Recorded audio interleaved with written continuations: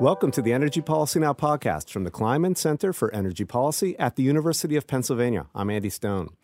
In looking back on history, we often tend to mark time by the decade. In the world of energy, the decade of the 1970s is remembered as an era of oil crises and concern that the world's energy supply was running out. More recently, the decade of the 2010s stands out for the emergence of shale oil and gas and the growing adoption of renewables.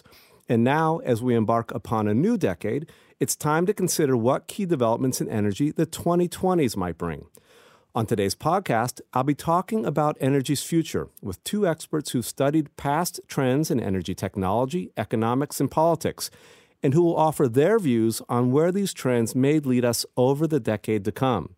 We'll take a particularly close look at how renewable energy might develop and barriers to watch out for. Johannes Urpilainen is professor of energy, resources, and environment at Johns Hopkins University.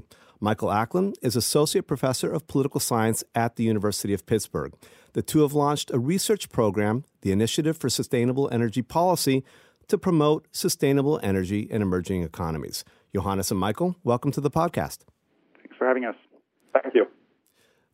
Michael, 2 years ago, the two of you published a book on the politics of renewable energy that looked back to trends starting in the 1970s. In the book, you state that energy policy, as we think of it today, really didn't become a distinct discipline until the 70s. What changed during that decade, and what was the aim of U.S. energy policy at that time? So, to think about what changed in the 1970s, we need to remember where we stood at the time. We had energy systems, including the electrical grid, that had evolved in a somewhat chaotic manner over time.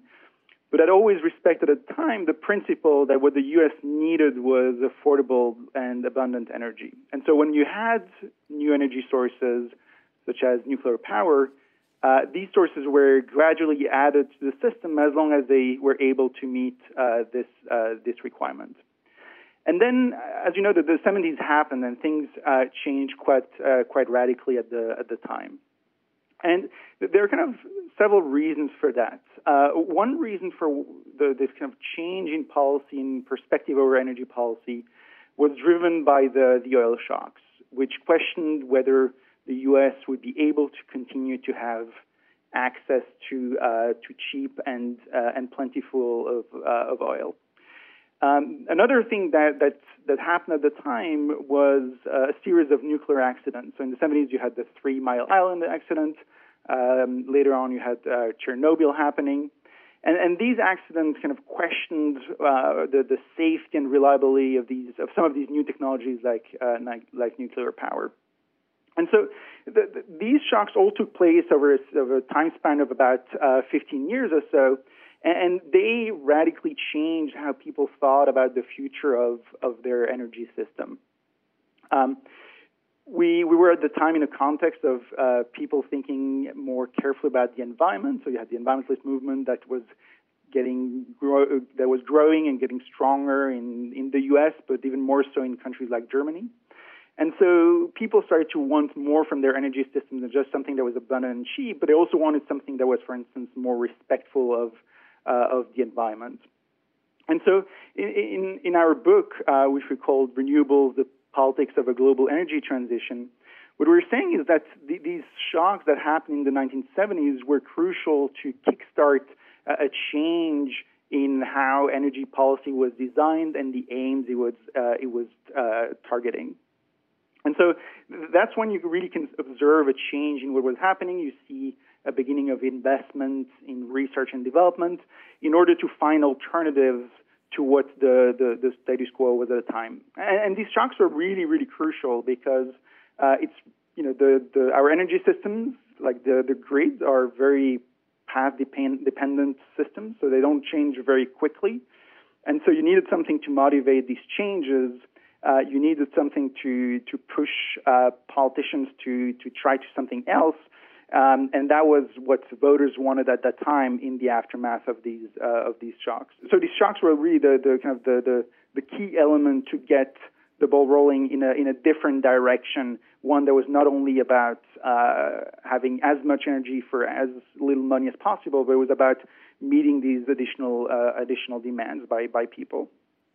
Well, as you pointed out, the two of you in the book, this really was a shock in the 1970s. We had the oil shocks of 1973 and again in 1979. And prior to that, again, as you point out, energy was cheap and abundant, so there was really no guiding policy other than just the assumption that it was going to be in good supply.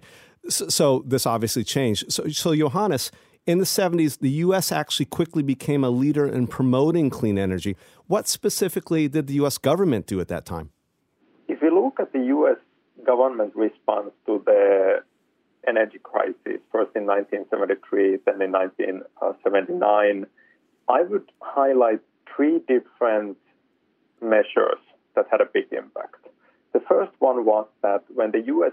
finally created an energy administration, it created a fairly sizable research and development program for renewable energy. And one of the really interesting case studies we found that working with the energy industry, some of these programs were really able to bring down the cost of solar power from its astronomical level pretty quickly. And this was very important to get some dynamism in the industry that really did not exist at the time. The second important move was a piece of legislation called PURPA, or Public Utilities Regulation and Policy Act, from 1978. It created an obligation for electric utilities to purchase renewable energy, and it provided a kind of feed-in tariff that made renewables more effective. And California really picked this up and started investing in wind energy. This then created demand for this new technology, and as a result, the industry was able to grow. And interestingly enough, California was, for example, a major importer of Danish wind turbine technology at the time. And then because of this state-level response in California, the U.S. really played a critical role in creating demand for renewable energy, not just inside the United States, but also globally. Let me ask you about that a little bit further then. So you just mentioned earlier, we talked about the oil shock from the 70s, this development in the 1980s with policies, pushing the development, particularly in California, of wind energy. You've also described that there's there are phases of renewable energy development, again, beginning with those shocks and then moving on to broader support from the population, and then some pushback happens. Can you tell us about the pattern, Johannes, how this has played out in the United States and how I guess it played out in the 70s and the 80s? In the initial stage, so if you look at, for example, the 1970s, renewable energy is still so expensive that it doesn't really make a lot of commercial sense. The reason why government had an interest in this technology was because the crisis was such a kind of scary and fundamental shock that they were open to experimenting and trying new things.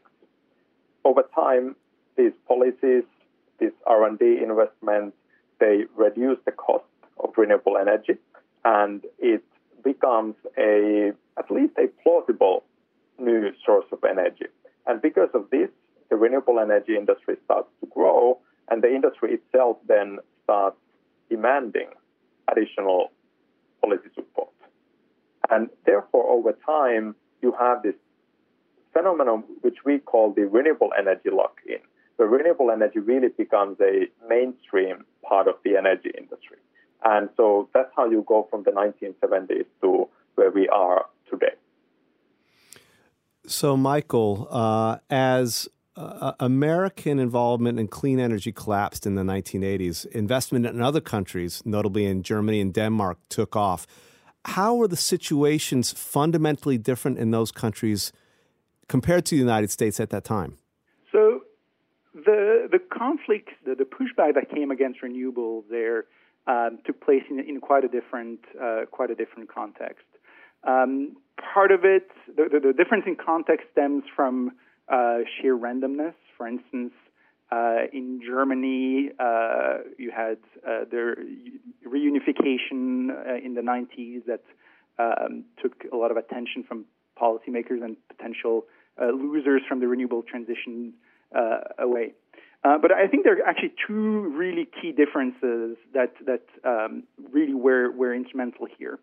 So one is these countries have, compared to the U.S., quite different political systems. They have a multi-party system, which means that you have more room for new coming parties to change the status quo. So in Germany, for instance, the Green Party became an influential actor especially on the left. It entered the German parliament in the early 1980s, and so these differences in political systems actually gave different type of environments for the renewable energy sector and how sustainable it would become. The second, I think, difference between Germany and Denmark on the one hand and the U.S. on the other hand is that both in Germany and Denmark you observe the creation of coalitions that didn't happen in the U.S. and were helpful to make these pro-renewable energy policies last over the long term. To give you a couple of examples, so for instance, farmers in Germany were actually often supportive of renewable energy policies, even though they might have been more on the conservative side, and one would have therefore expected them to be perhaps more hostile to these policies. But they were in favor of it because they often had small hydro stations on their land, and therefore were gained financially from these policies. And so you had these weird coalitions of conservative farmers that were allied in some cases with green supporters, and these coalitions helped these policies last over a long period of time. In Denmark, you also see that wind power became a strategic industry, and that again gave you a lot of more buy-in from political elites across the spectrum, and that helped these industries benefit from these pro-renewable policies over in the 1990s and after. And I think these are kind of two facets that are not quite there or have a different constellation in the U.S. that explains to some degree why the conflict over renewables turned out differently in the U.S. compared to Europe. Well, also in Germany and Denmark, I imagine there was not a strong fossil fuel industry to push back as well. Well, I mean, Germany has coal reserves, right? So that could have been a key player. Utilities. I mean, in Germany, one thing that happened was that utilities had were kind of focusing in the early 90s on what needed to happen for reunification, right? And so that kind of took their attention away, and that was perhaps an element of luck in the whole story. But you could have imagined pushback of a similar scale, but it's there were and you actually observe also that when Helmut Kohl was elected, he initially was quite skeptical about renewable energy policies, but again there was enough buy-in from these different constituencies that it allowed these policies to last. Johannes, is clean energy today as dependent on political support, particularly in the U.S., as it has been in the past? I don't think it's quite as dependent. Initially, because renewable energy was clearly much more expensive to generate than conventional coal-fired power, for example, it was very important that the government provided these generous subsidies. But today, if we look at the cost of generation itself, in many cases, it is actually the cheapest, the most affordable alternative. And as a result of that, renewable energy has gained its own momentum. Now, if we want to push renewable energy at the pace that we need to meet the goals of the Paris Agreement, to limit climate change to below 2 degrees global warming by 2100, we still need public support for that. That will require significant policy intervention. But overall, I would say that renewable energy has really come a long way, and in the energy industry, it's widely considered a pretty promising and often the best investment in this area. So let's go to where we stand today and looking to the future. Michael, what key challenges for renewable energy development do you see for the 2020s? I think the question is really the deployment will continue in all likelihood to increase. The question is what could slow it down, and I think here there are kind of three groups of challenges when we look ahead. The first one, I would group under kind of technical and economic issues. So when we think here about the cost of utility scale storage, or how to deal with issues such as intermittency. So that's going to be one set of challenges. The second set is still going back to surviving or existing still political support for fossil fuels. We have a few examples of these kind of backlashes in the U.S. Recently, there have been discussions about regulations that prevent coal plants from shutting down in states like Indiana. This, however, I think is going to decline. This kind of hostility is going to decline because coal is just going to be not competitive enough. The bigger challenge, I think, looking ahead, is to design energy systems in a way in which the key actors remain financially viable. When you look at the performance of publicly traded utilities, they have often been suffering from the changes that were implemented over the last 20 years. It has created all kinds of issues in terms of funding or investing in maintaining the grids, if we talk about this part of the energy system. And so, that has created all kind of incentives for utilities to also try to slow down the deployment of renewables. And we see that, again, in some other states in the U.S. where there have, for instance, been punitive taxes for households that wanted to have solar panels on their rooftops. And this financial viability also affects renewable energy firms, right? Because even though they're much less dependent on political support, as Johannes mentioned earlier, they're still affected by political shocks. I, for instance, done a study in which I looked at the effect of trade barriers on renewable energy companies' valuation, and that still had an effect and was able to hurt their profits.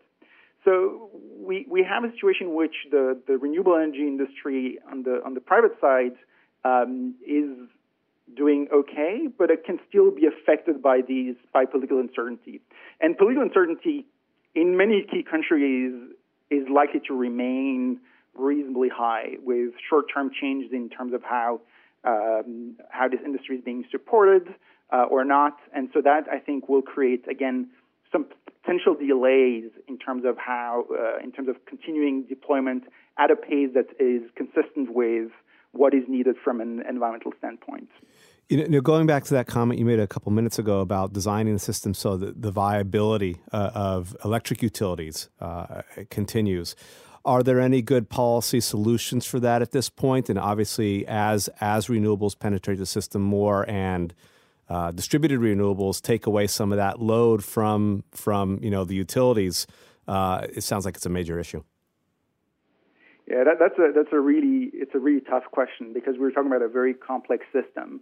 I would note that there have been some, thoughts about, for instance, the role that electric vehicles could play in terms of strengthening demand, and so utilities could possibly benefit here from an increase in demand for electricity coming in the future. So that might be one way, to think about what kind of options these utilities have. There have been other reports looking at, for instance, whether utilities could, develop other activities. So, for instance, going back to being more active on grid maintenance, and so here part of their financial resources would come from government investments. But what this exactly will look like remains, to me at least, an open question. To what extent is intermittency going to be a hurdle for renewables in terms of their proliferation? How much of a challenge is that on the system, and how much can it actually slow their growth at this point? So I think it's quite clear that intermittency is really the main issue with renewables. If you think about what is the difference between generating electricity from wind or solar as opposed to coal or natural gas, it's really that wind and solar are not dispatchable. You cannot decide to put on solar power if the sun is not shining. So I think a lot of these policy challenges that are going to be critical moving forward will be about dealing with the issue of intermittency.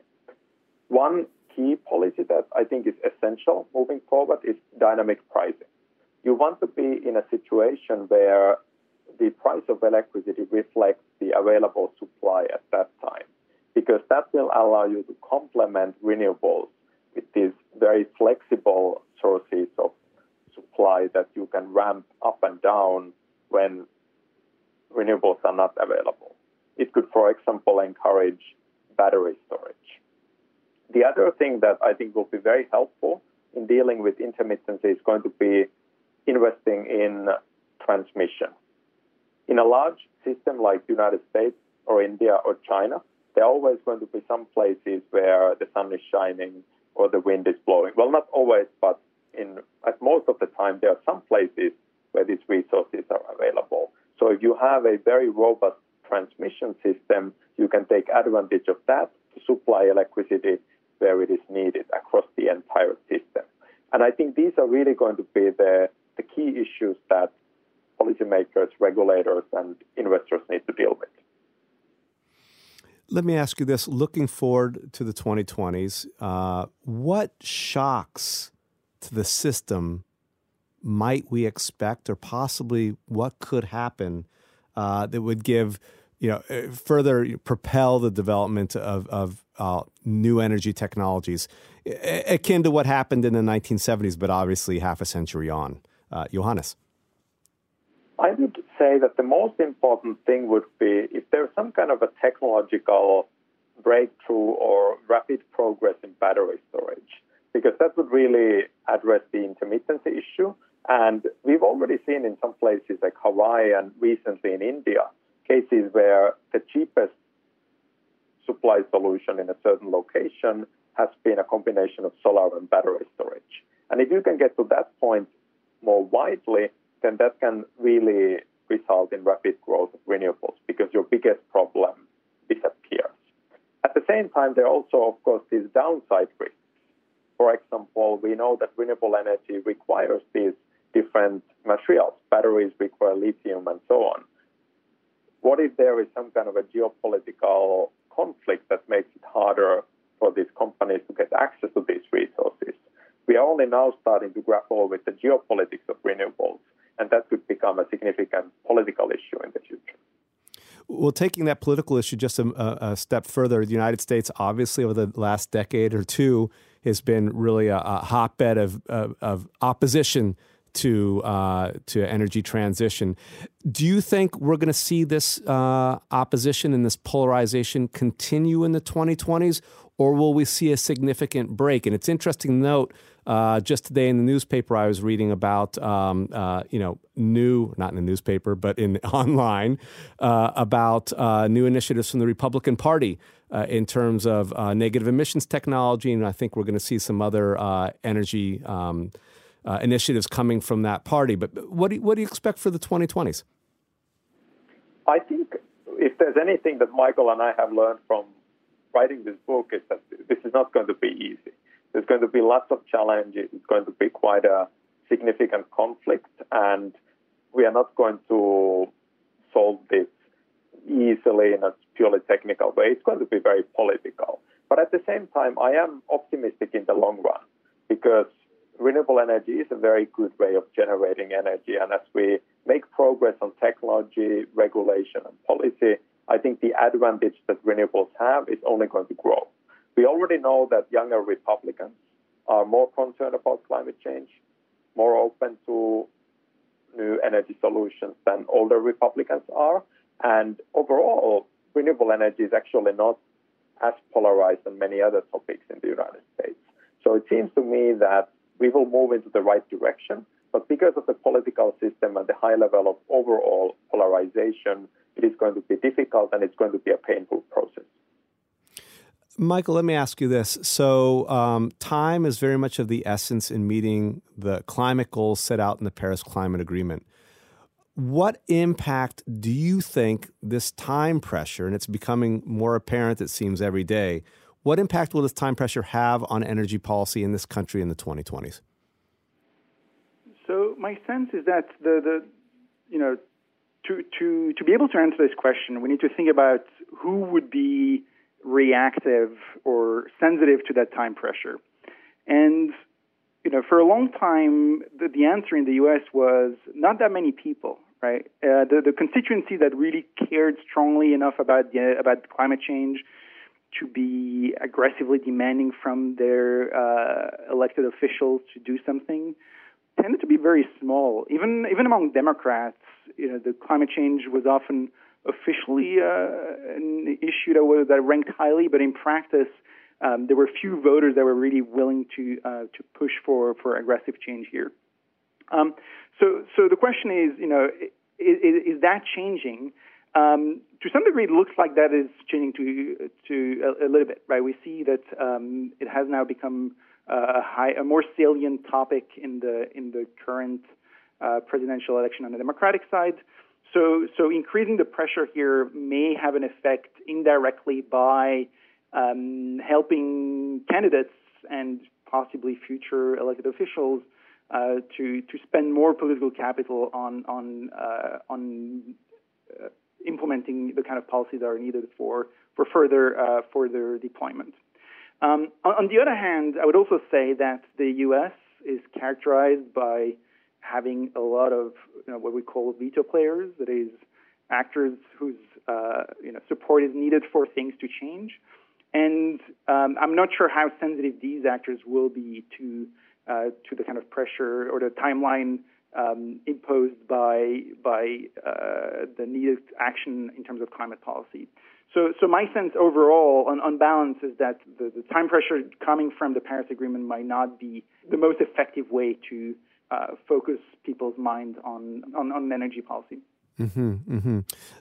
Johannes, let me ask you this. So debate in this country seems to be rising over the future role of natural gas and the locking in of this resource, meaning, as we get more pipelines, gas generation facilities for electric power, once that infrastructure is in, it gets a little bit more difficult not to use it in the future. Does history give us any guide on how this issue of lock-in of a certain resource may play out? And do you expect that natural gas will become, very much a sort of a permanent resource in the United States? That's a really important question. We've, for a long time, thought of natural gas as kind of a transition fuel, a bridge fuel, some people call it. But increasingly, you now hear people expressing concern that because we need to decarbonize fast, natural gas might be a bridge to nowhere. To me, it seems that a lot of this really depends on whether the intermittency issue for renewables can be controlled. So if renewables and storage can become a competitive solution, then natural gas will, at some point over time, lose some of its position and become less and less important because there's no obvious case for it as long as there is at least some sensitivity to climate change and other issues. On the other hand, if intermittency remains a major issue and we are unable to supply our needs at different times of the day and the year with renewables, then it's hard to imagine what the obvious alternative to natural gas would be. So I think what is going to happen here is that we are going to see less natural gas and more renewables than people would have thought at the kind of peak of the shale gas revolution. But I think there is a strong case to be made that we need to move away from natural gas faster than we thought about 5 to 10 years ago. And because of this, there is going to be opposition and concern about this lock-in, which you rightly pointed out is significant, given that very large investments have been made in gas-fired power plants, pipelines, and fracking infrastructure. Do you think we're past a point of no return at this point with natural gas? I mean, quite a lot of investment has been made in recent years. I don't think there is any way that we would immediately be able to stop using natural gas. but at the same time, there is pressure to reduce the growth and at some point start substituting renewables for natural gas. So I would say that there's still quite a bit of uncertainty about the gas scenario in the United States. In recent years, U.S. energy policy is sharply diverged from that what we generally see in Europe and in other important areas, energy areas such as in China for energy consumption. What global role might the U.S. play in global energy policy and the energy transition in this coming decade? So I think even if we set aside, in the worst case scenario in which the U.S. political system is gridlocked and no new policies come up, the U.S. still can play a major role. And, it remains an incredible source in terms of human capital. It has huge resources, both in the public and private sector, that can be spent on research and development and bringing up the kind of innovations that Johannes mentioned earlier, for instance, in terms of storage. And so you can still mobilize these resources to provide the kind of change that would make a difference across the world. And beyond this, the U.S. remains a large market, right? It's a large market with many rich consumers. And so, we can see here again investment-driven changes. For instance, think about Tesla, right? You can think about the private sector wishing to appeal and to capture part of this lucrative demand. And so that again could be a role that would be independent to a large extent of what the government actually does.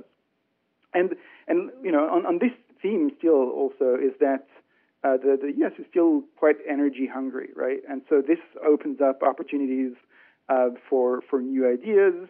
I think we talked about earlier, for instance, using electric cars to store power. And so I think there are these opportunities here that the U.S. with its integrated market could really be helpful in terms of moving the target in the 2020s. So, Johannes, what other trends do you see for the decade?